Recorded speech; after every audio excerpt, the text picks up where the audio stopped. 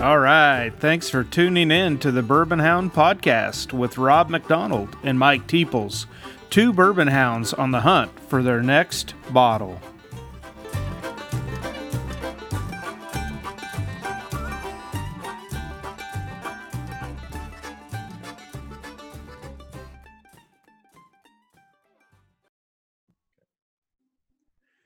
All right. Well, hey, I'm pretty excited tonight to have everybody join us for the Bourbon Hound podcast.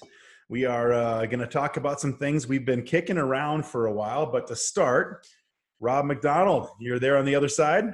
Here I am. Yep. Hey, there's the man. What are you drinking tonight?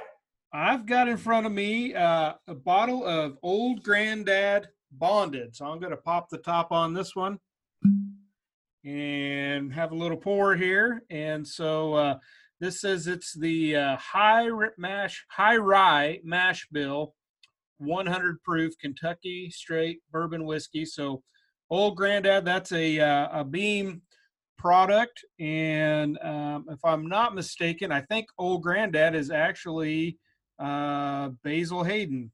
So that's the one and the same. So not the same bourbon, but the Old Granddad was actually Basil Hayden, I believe. That was his name. Right. Exactly. Gotcha. How about you, Mike? What are you drinking tonight? I'm going to join you on the Bottled and Bond. I'll pop my top as well. I'm having some Heaven Hill Bottled and Bond, which this year in the Whiskey Advocate magazine that I do pick up every year, they talk about the top 20. And for 2019, Heaven Hill's Bottled and Bond was number 4. And I've heard people say, well, you can, whatever you want to about how these lists come out. What I think is interesting is sometimes these lists come out and then some of these bourbons get hard to find, which this was a bottle that was hard to find. So it took me a while. I looked for probably over a month, stopping at different liquor stores around town here, but I did find it here local in Colorado Springs. And this guy is aged 7 years. And it's a bourbon that, interestingly enough, you'd asked me before about Jim Beam and if I got some sort of a, cornbread muffin flavor from that one. And I still have not gone back and tried that solo to test your theory because my palate has gotten a little more refined. You've helped me there. But this one, I do get a little bit of that cornbread flavoring in there. It's kind of a sweeter, almost a little bit of a caramel type of a note there, but it's a pretty sweet juice. Okay, so you get some of that corn dust, and it's rounded maybe with, I haven't ever had it, but that's what I get sometimes when you get that cornbread. Absolutely. So, hey, we got a couple of, you got a bonded, and I have got a bottled and bond as well. So, hey, let's talk about what bottled and bond actually means. And I know there's a history. And Rob, I thought maybe I'd kick it to you to have you kind of tell us what you had learned about what caused bottled and bond to come into existence in the first place. Yeah. So for those bourbon hounds out there, when you guys are out scouring those liquor stores and grocery stores and Costco and bait shops and wherever you might find a sweet bottle of bourbon whiskey, and you happen to come across that one that says BIB or BNB or bottled and bond or bonded or something to that effect, that actually refers to the Bottled in Bond Act of 1897 that predated the Food and Drug Act. So prior to that, the standards for whiskey were pretty lean. There wasn't much out there, and there were some unscrupulous things going on. If you've ever heard the term of some rot gut whiskey, that's, probably back from those times. So we're talking about 1897 under President Grover Cleveland. It's kind of interesting. I did a little research, just because for me, when I start thinking about things in history, I like to put it in context. What else was going on? So we're talking about 32 years after the end of the Civil War. Utah had just become a state in 1896. And interestingly enough, Oklahoma will not become a state yet until 1907. So, one thing I didn't check, and I should have, was how many states were in the union at this time. But anyway, under President Grover Cleveland, this act, what it was trying to do and what it accomplished was setting a standard so that things weren't happening like poor ingredients. There was no standard for aging. Some things that were happening were that distillers and some brewers, they were putting things like creosote or turpentine or tobacco juice into whiskey to either flavor it or color it, or both. And so in that time, there were peddlers that would travel around maybe with a barrel on a cart and go to local taverns and watering holes and give out samples. Hey, this is what I'm selling from XYZ distillery. And apparently it was common practice so that they would take the good stuff on the road.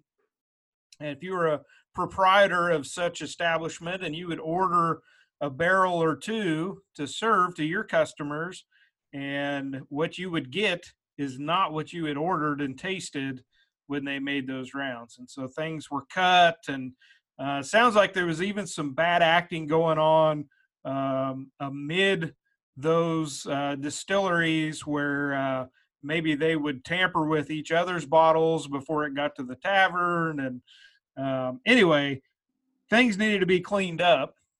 And so, interestingly enough, it was one way that the industry sort of took itself by the reins, and some certain distillers stepped up and made the push for this act that is still practiced today. Another thing that it does is that it delays the excise tax until the bourbon or the whiskey is aged. The aging is complete and it's ready to be bottled and sold. So they don't have to pay tax on it until it's ready to be sold. Otherwise, they have an excise tax when they distill that. So yeah. So people were putting. You mentioned tobacco juice and things like that. So just to get that color, maybe they came up with a white whiskey, a white bourbon, and then they just to get that color, they'd maybe put a little tobacco chew in there to get that flavor and get that color, huh? Right. So all whiskey is going to be white out of the still, and so the color actually is imparted from the oak barrel. And so if they were taking essentially moonshine and trying to pass it off as a 2 or a 4 or a 6 year bourbon, it's not going to be clear out of the still. And so they would add things like turpentine and tobacco juice and creosote to color it. Yeah. So obviously there's something that needed to be done. And I don't know, Mike, do you have any idea? I'm sure you do, about the actual definition of what is it. We know the history. So, this is what was going on. We needed to do something about the timeline. But what does it actually mean? Yeah. So that's interesting because, I'd mentioned on one of our previous podcasts that I had held a tasting at my house, and I did a challenge to a bunch of buddies. We tried to come up with a category of bourbon, and one of my buddies said, "Hey, there's 7 or 8 of us that are going to participate in this tasting, and why don't we do a bottled and bond tasting?" So we went around town trying to find bottles that were bottled and bound, and didn't really know. Honestly, I didn't know what that meant. So I did a little research at the time, and yeah, this was an actual legal act, and it kind of has this is what the requirement is, right? So it's got to be distilled under one distiller and in one distilling season. So January to June or July to December, that could be their distilling season, but it's got to be one distiller in one distilling season. That's the first requirement. And then the second one, it's got to be aged in wooden barrels for at least 4 years in a federally bonded and supervised warehouse. Now that's maybe the original requirement, was to have it in that kind of a warehouse. Now what I've read since then is that really doesn't happen anymore, because all the modern warehouses themselves are bonded now. but the reality is they have to be in a bonded type of a warehouse for over 4 years. So this Heaven Hill that I'm drinking tonight, that's a 7-year.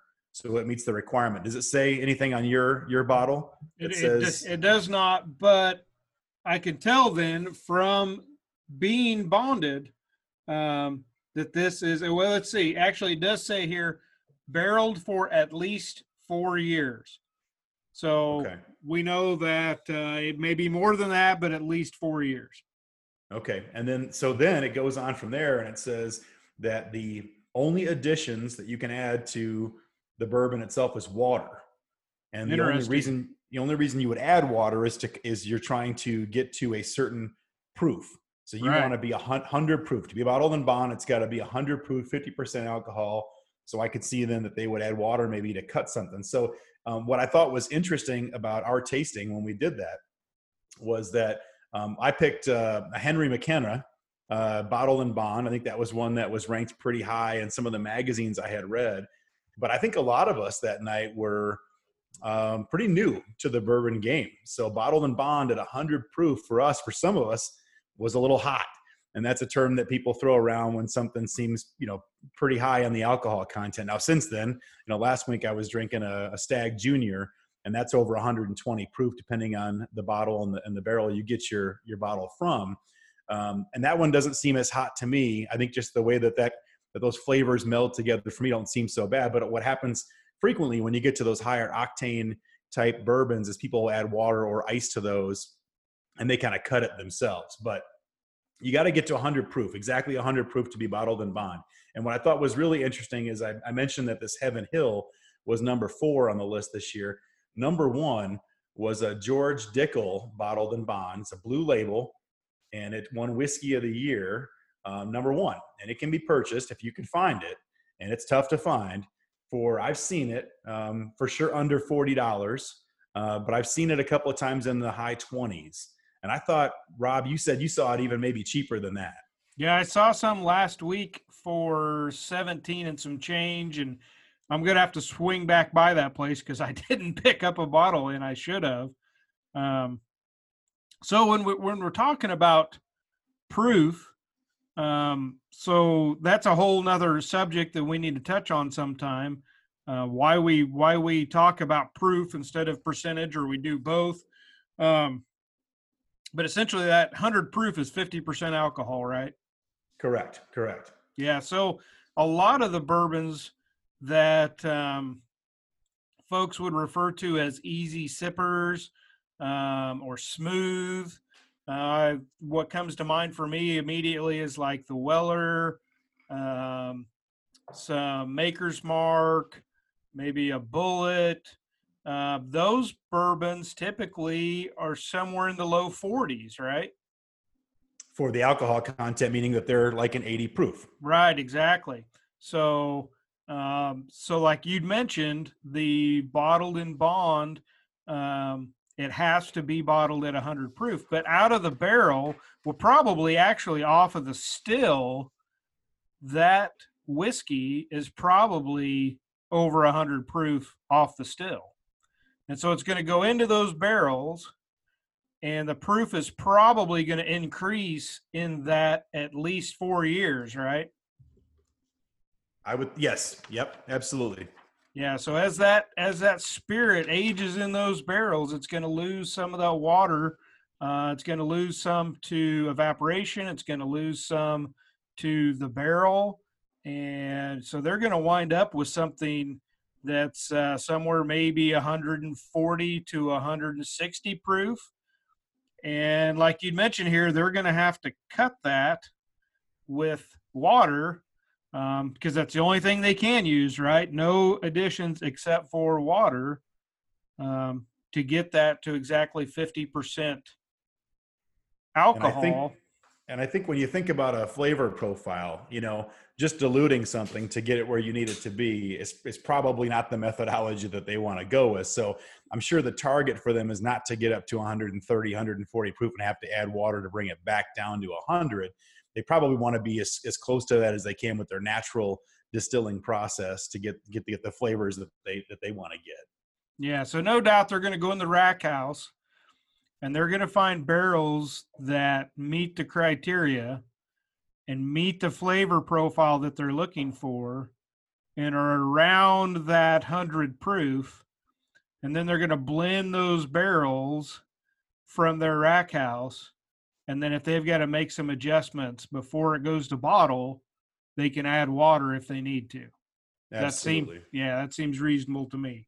Yeah. So you mentioned that you didn't pick up the George Tech Dickel bottled and bond, and you could have, right? Yep. So I didn't realize that Baker's, they've got another one that was in that list of the top 20. And it's funny because again, the lists mean whatever they mean, right? But I like the hunt. So when something makes the list, that means people are starting to look for it. So then I just want to try it and see if I agree with them. But it also makes it more fun for me to go and hunt those bourbons. So I walked into a store and I thought that Baker's number 7 was one that I've already got a bottle of that on my shelf. I've got that here. But I thought they changed the bottle itself. But what actually happened was the one that took number 16 in the top 20 this year is actually a Baker's number 7 that is a single barrel. And I don't have that one. And last weekend, I drove up north almost to Denver, and I saw a bottle of the new, what I thought was just a new bottle shape, and it was the same juice that I already had, so I didn't pick it up. Come to find out, it is a completely different bourbon. I didn't grab it. So you had a chance to grab the Dickel number 1. I had a chance to grab number 16. We both struck out.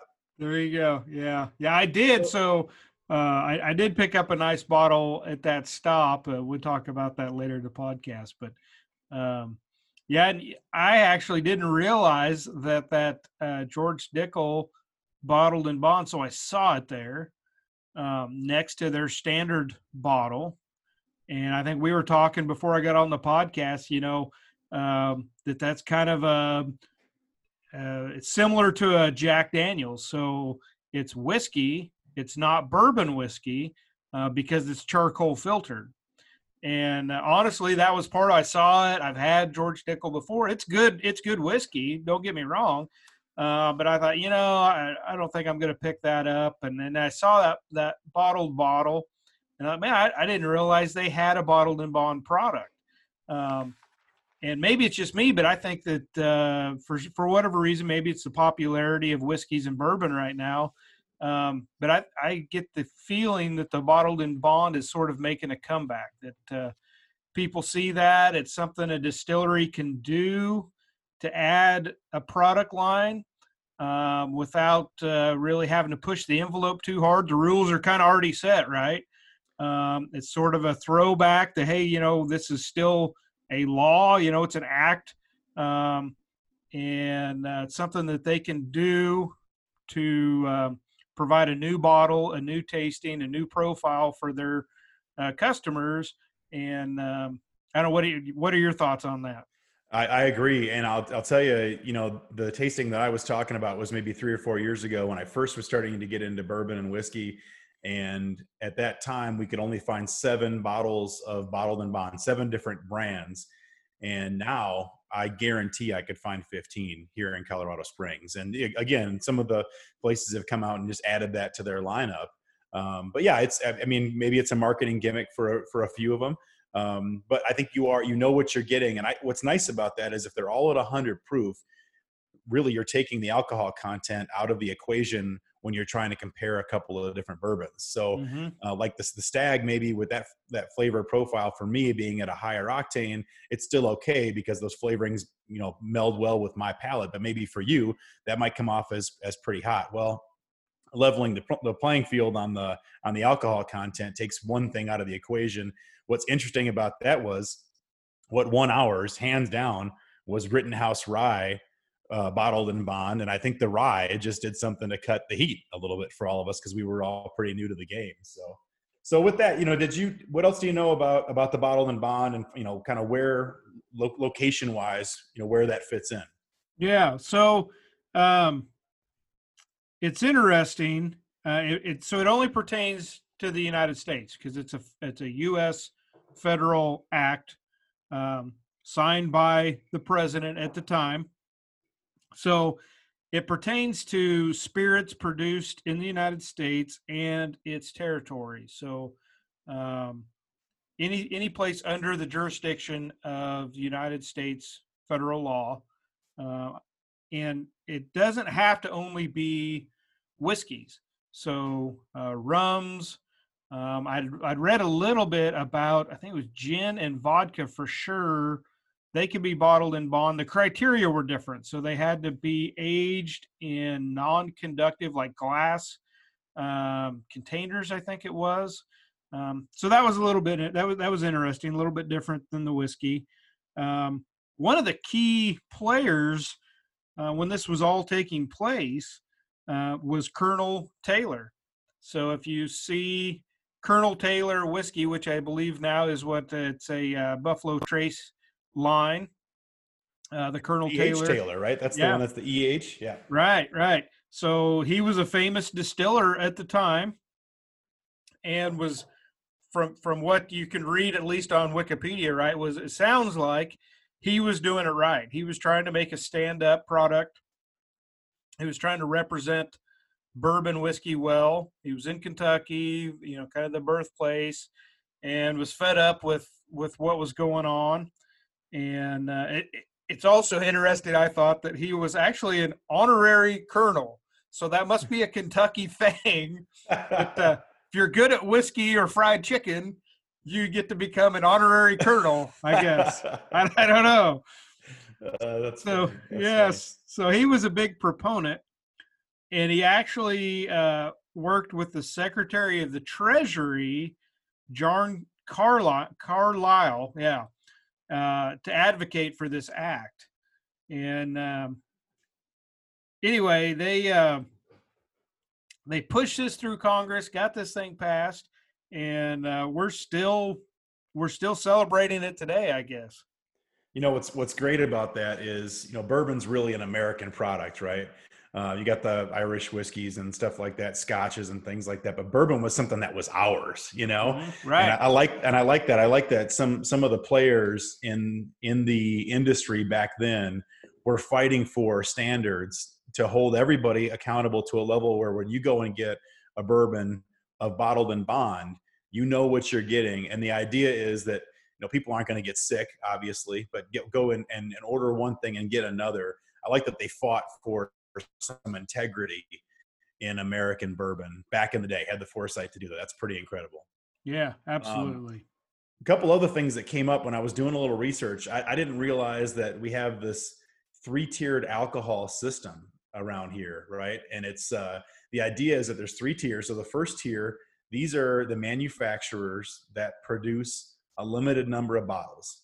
And then they take those bottles that they've distilled and they've produced. And then those are the guys that basically make it, bottled in bond in this case. And then they sell that product to wholesalers who are, importers, distributors, and state control boards for various markets. And then some actually go to some exporters. They go overseas. But, the distributors really, those are the guys that kind of control, the retail guys who gets what kind of bottles. So if you think about it in terms of, if I'm a retail liquor store and I'm working through my distributor and Mike Teeples or Rob McDonald are coming in and they're constantly asking, how come you guys don't have Weller? Well, I'm sure the distributors are going to say, well, you guys aren't moving enough booze of one variety or another to qualify for these allocated items like a Weller or something that's hard to get. We only get so many bottles and we're going to give those to the people that are moving products. So I know at one time there were some distributors who were saying, hey, if you sell so much wine, we're going to give you some of these allocated bottles. And I know some of the bourbon guys didn't like that. The idea of using Weller, a Buffalo Trace product to try to move Kendall Jackson wine probably didn't sit too well with those guys. So I think there's some controls in that in place. But then, so tier 2 are kind of these distributors. And then tier 3 is the retail guys. So these are your liquor stores, bars, and restaurants that get what they get. I always told the girls when they were growing up, you get what you get and you don't throw a fit. But I think if you got customers out there screaming for stuff, they might be throwing a fit, right? So, but that's determined by the wholesale level. So distributors often do tie, allocations to sales goals of one type or another. So I think that's kind of interesting. It came up in some of the research I was doing for talking about bottled and bond. So right. I thought it was interesting. Anything you can think of you want to add to that little discussion? Just along those lines that, maybe you've got a favorite store or two that you stop into, and you ask the clerk there, the owner or whoever, say, hey, I'm looking for this certain bottle. Do you guys think you can get it? And if they tell you, I don't know, or no, I can't get that, they're telling you the truth. So, um, just because the store down the street might have 12 bottles of Eagle Rare or Blanton's or something else on the shelf, um, and your favorite store doesn't have it, it could very well be something with that distributor that's saying, hey, you don't move enough of this product, or maybe another line from that same distillery, you know, um, or maybe they got their certain allocated bottles and that's all they get for the year. So, and to me, it's interesting. So I can go into my local little shops, and I can tell you right now, in fact, I know you and I were where we were texting earlier, and you'd said something about you're looking for some horse soldier. And I can think of one shop in particular that I know that every time I stop in there, they've got it. And I may go to a store a half a mile from there, and they never carry it. So, and I may ask that store owner and say, "Hey, could you get this bottle?" And they very well maybe tell me no, and that's the truth. So Yeah, it's interesting. and I've told you, on previous episodes we've talked about the travel that I do and how I see things in different parts of the country. So, I've got a good friend up in Minnesota, and I've told him, hey, if you get your hand on a couple of these bottles for me, I want one. And he told me he can't get Eagle Rare, which you had mentioned before, that you have a hard time sometimes finding Eagle Yeah, Rare. So yeah, I picked up and I posted a picture on our Facebook page that showed 3 different sizes of bottles. And I took that picture and sent it to him, and he was blown away. Oh man, I can't, if I find anything, it's a 750, but I've never seen a 175. And this small guy, the cute guy, I can't find that anywhere. So yeah, grab those and put those aside. And I did have a couple of extra bottles of those because I picked one up for you and one up for him. So with that, what did you come across this week, Rob? You got any sweet juices that you were able to hunt up? yeah. I talking about stores and distributors and that kind of stuff. So there's a little shop that I like to go in, and they're known for craft beers and spirits. And I've gotten to know them, so I've got kind of a relationship with this particular store. And I'm always in there saying, like we'd mentioned before, I've always got something in my hand before I ask them, hey, have you got anything else? Is there any new allocations? You guys got anything new coming in?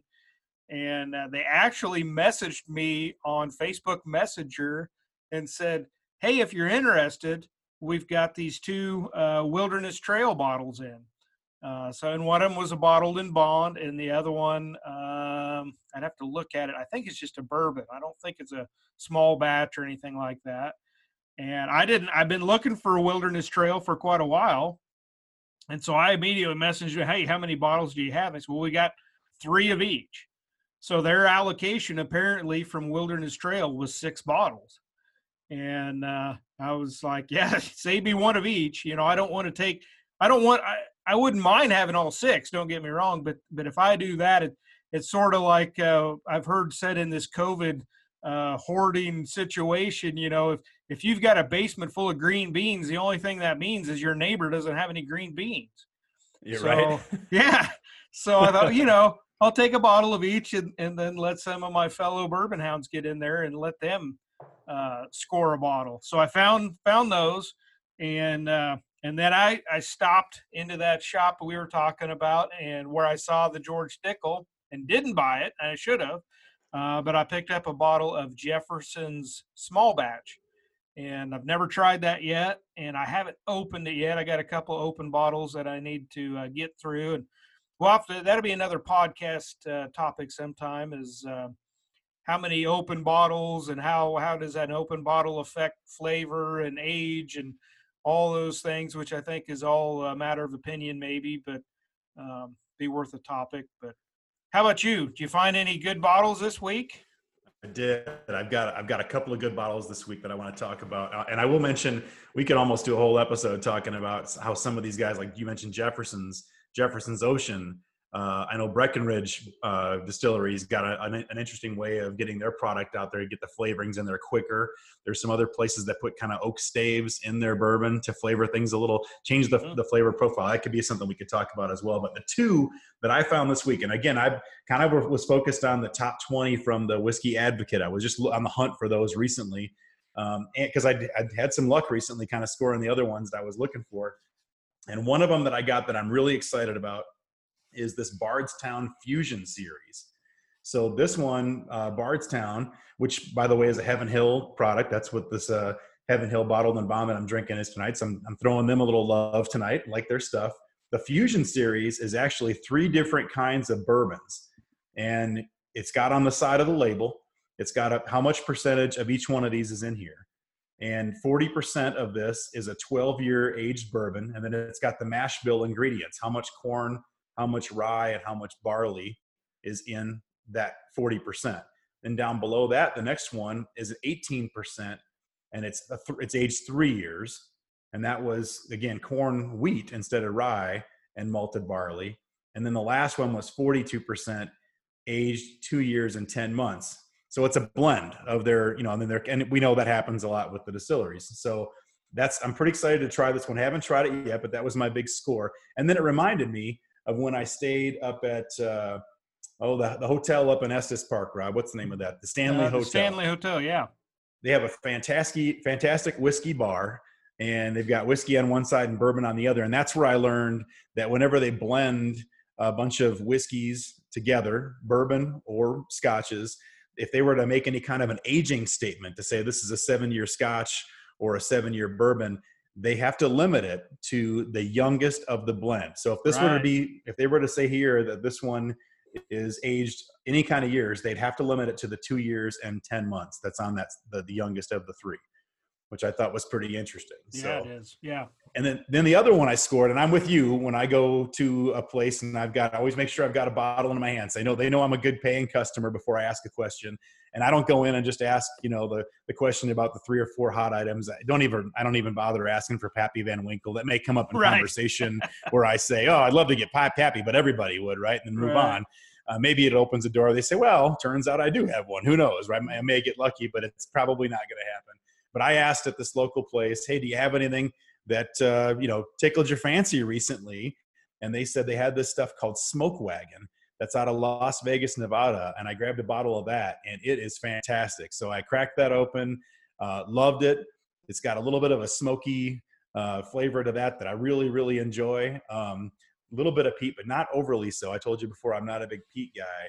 But I went back and bought another bottle of that one because I wanted to make sure I had some of that the next time I get some buddies together for that as well. So those were the 2 finds that I picked up, and I'm still on the hunt for some more of those top 20 bourbons if I can. Keeping an eye out for those. Right on. Well, what do you think? Any closing thoughts? Anything strike you about bottled and bond, or where we're at now compared to then? I love that these flavor profiles can be compared, and you can kind of isolate one factor that makes them different and just go for the flavor on that. So that's pretty fun. For me, my closing thought for this week would be this podcast, the Facebook page, the Instagram account. I know, Rob, you've got us on a couple of other platforms now as well for where you can find the podcast, has opened doors to more people that I already knew, but maybe I'm knowing them better now. And I'm starting to do some of this trading buddy stuff. I've learned some things like, cost plus shipping and stuff like that. When you're going to try to trade something to somebody, you're not trying to, flip it and make a profit. You're just trying to find somebody that's willing to do you a favor and buy something that they can buy locally that I can't buy here. And that's making me smile. So I would say my takeaway is part of the hunt is enjoying it with other people. I think I said that in a previous episode as well, but happy hunting, everybody. Get out there and find something that makes you and a friend smile throughout this process. Right on. I'll say cheers to that, Mike. Cheers, Rob. Thanks again, Bourbon Hounds, for joining us on another episode. Be sure to check us out on Instagram at the Bourbon Hound Podcast. If you're on Facebook, please join the Bourbon Hound Podcast Facebook group. We'd love to have you. and give us a follow on Twitter. Just search for the Bourbon Hound Podcast.